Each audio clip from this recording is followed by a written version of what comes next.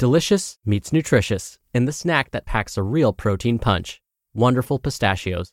Each 1-ounce serving of Wonderful Pistachios has 6 grams of protein, giving you over 10% of your daily value and making Wonderful Pistachios one of the highest protein nuts. But perhaps more than that, I love all of the flavors they have.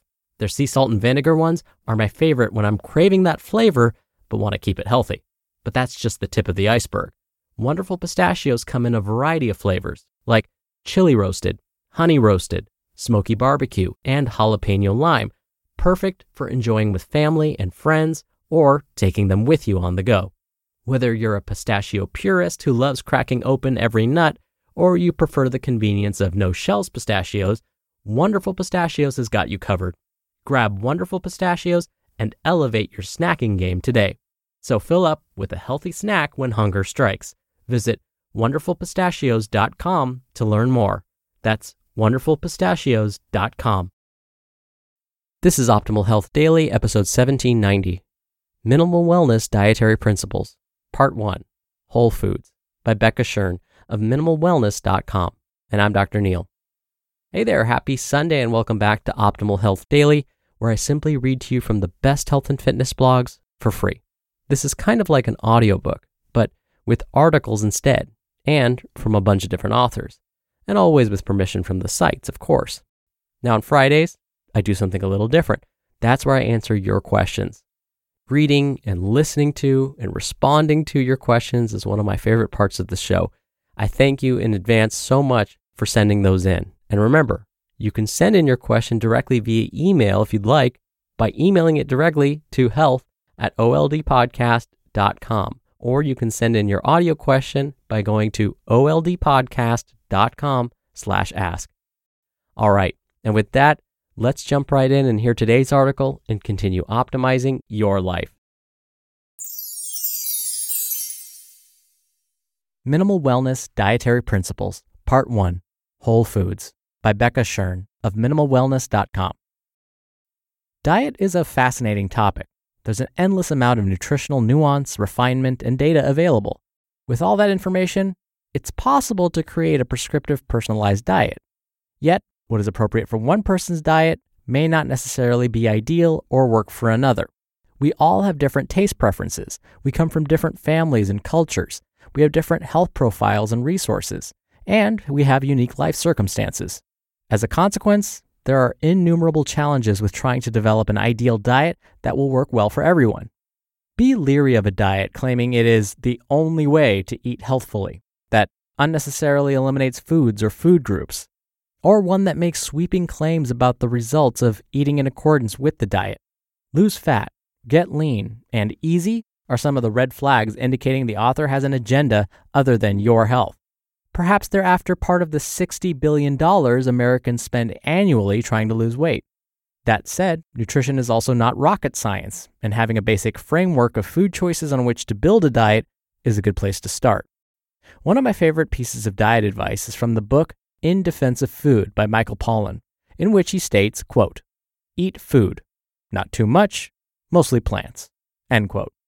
His guidance is brilliant in its restraint, but requires a little more detail to be fully understood and put into use.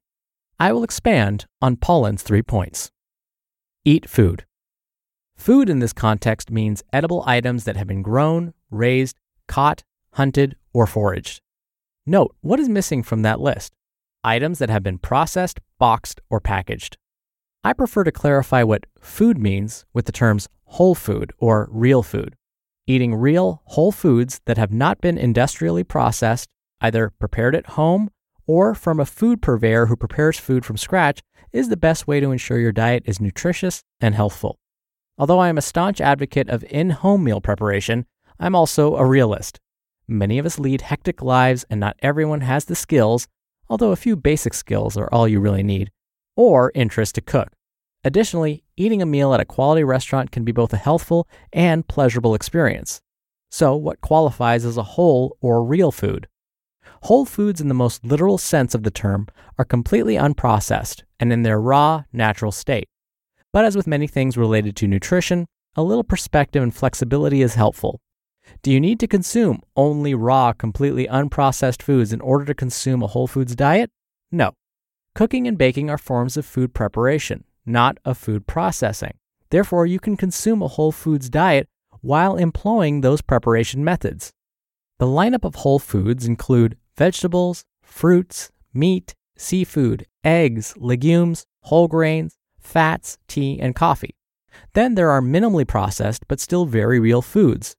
Cultured plain dairy products like kefir and yogurt, unrefined oils, fermented vegetables, high-quality cheese, and some beverages. It's okay to occasionally consume pre-made items that have been minimally processed and have relatively few ingredients. Less than 5 ingredients is the guideline Pollan recommends, and that I agree with. Take note of what's not on the preceding lists. Processed grain products like bread, pasta, chips, crackers, pizza crust, pastries, cereal. Processed meats, sugar, candy, and desserts.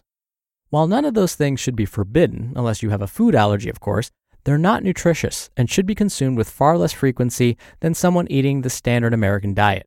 Sugar is particularly insidious and should be drastically reduced in most people's diets. Consider that anytime you eat an item from a package, container, or box, it was almost certainly heavily processed and made by a large company or corporation. Even if the company claims to have your health in their best interest, they exist to make money, and if they're a publicly traded company, they exist to make money for their shareholders. By definition of their business structure, their priority is money, not your health. Yes, some products made by food companies are nutritious, but the vast majority may not be. Luckily, by making unprocessed whole foods the bulk of your diet, you can take more personal control of your health and be less influenced by industry corporations. Keep in mind, the foundation of a healthy diet is to eat primarily whole foods without adhering to unnecessary constraints on your intake. Be discerning about the foods you consume with the goal of nourishment, not restriction. Although consuming whole foods will give your body the essential nutrients it needs to function optimally, it's only part of the optimal diet equation. Learning to moderate your intake and consuming primarily plants are also vitally important.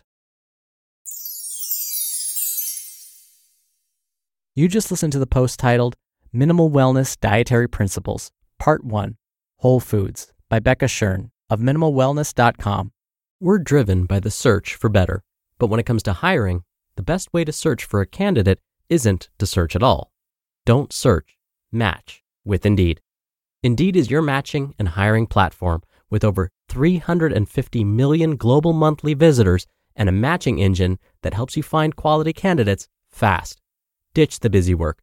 Use Indeed for scheduling, screening, and messaging. 93% of employers agree Indeed delivers the highest quality matches compared to other job sites. One of the things I love about Indeed is that it filters out incompatible applicants. So when you're hiring, the process is much faster, and you only have to consider applicants that are already likely to be a great fit. And listeners of this show will get a $75 sponsored job credit to get your jobs more visibility at Indeed.com/health. Just go to Indeed.com/health right now and support our show by saying you heard about Indeed on this podcast. Indeed.com/health. Terms and conditions apply. Need to hire? You need Indeed. And speaking of minimal or minimalism, you can hear a lot of articles about minimalism and personal development on my brother's show. That's Optimal Living Daily. And now for my commentary. At Bastyr University, where I'm the department chair and serve as an assistant professor, we also use the whole foods approach. And we kind of expand on what Becca was mentioning when it comes to defining a whole food.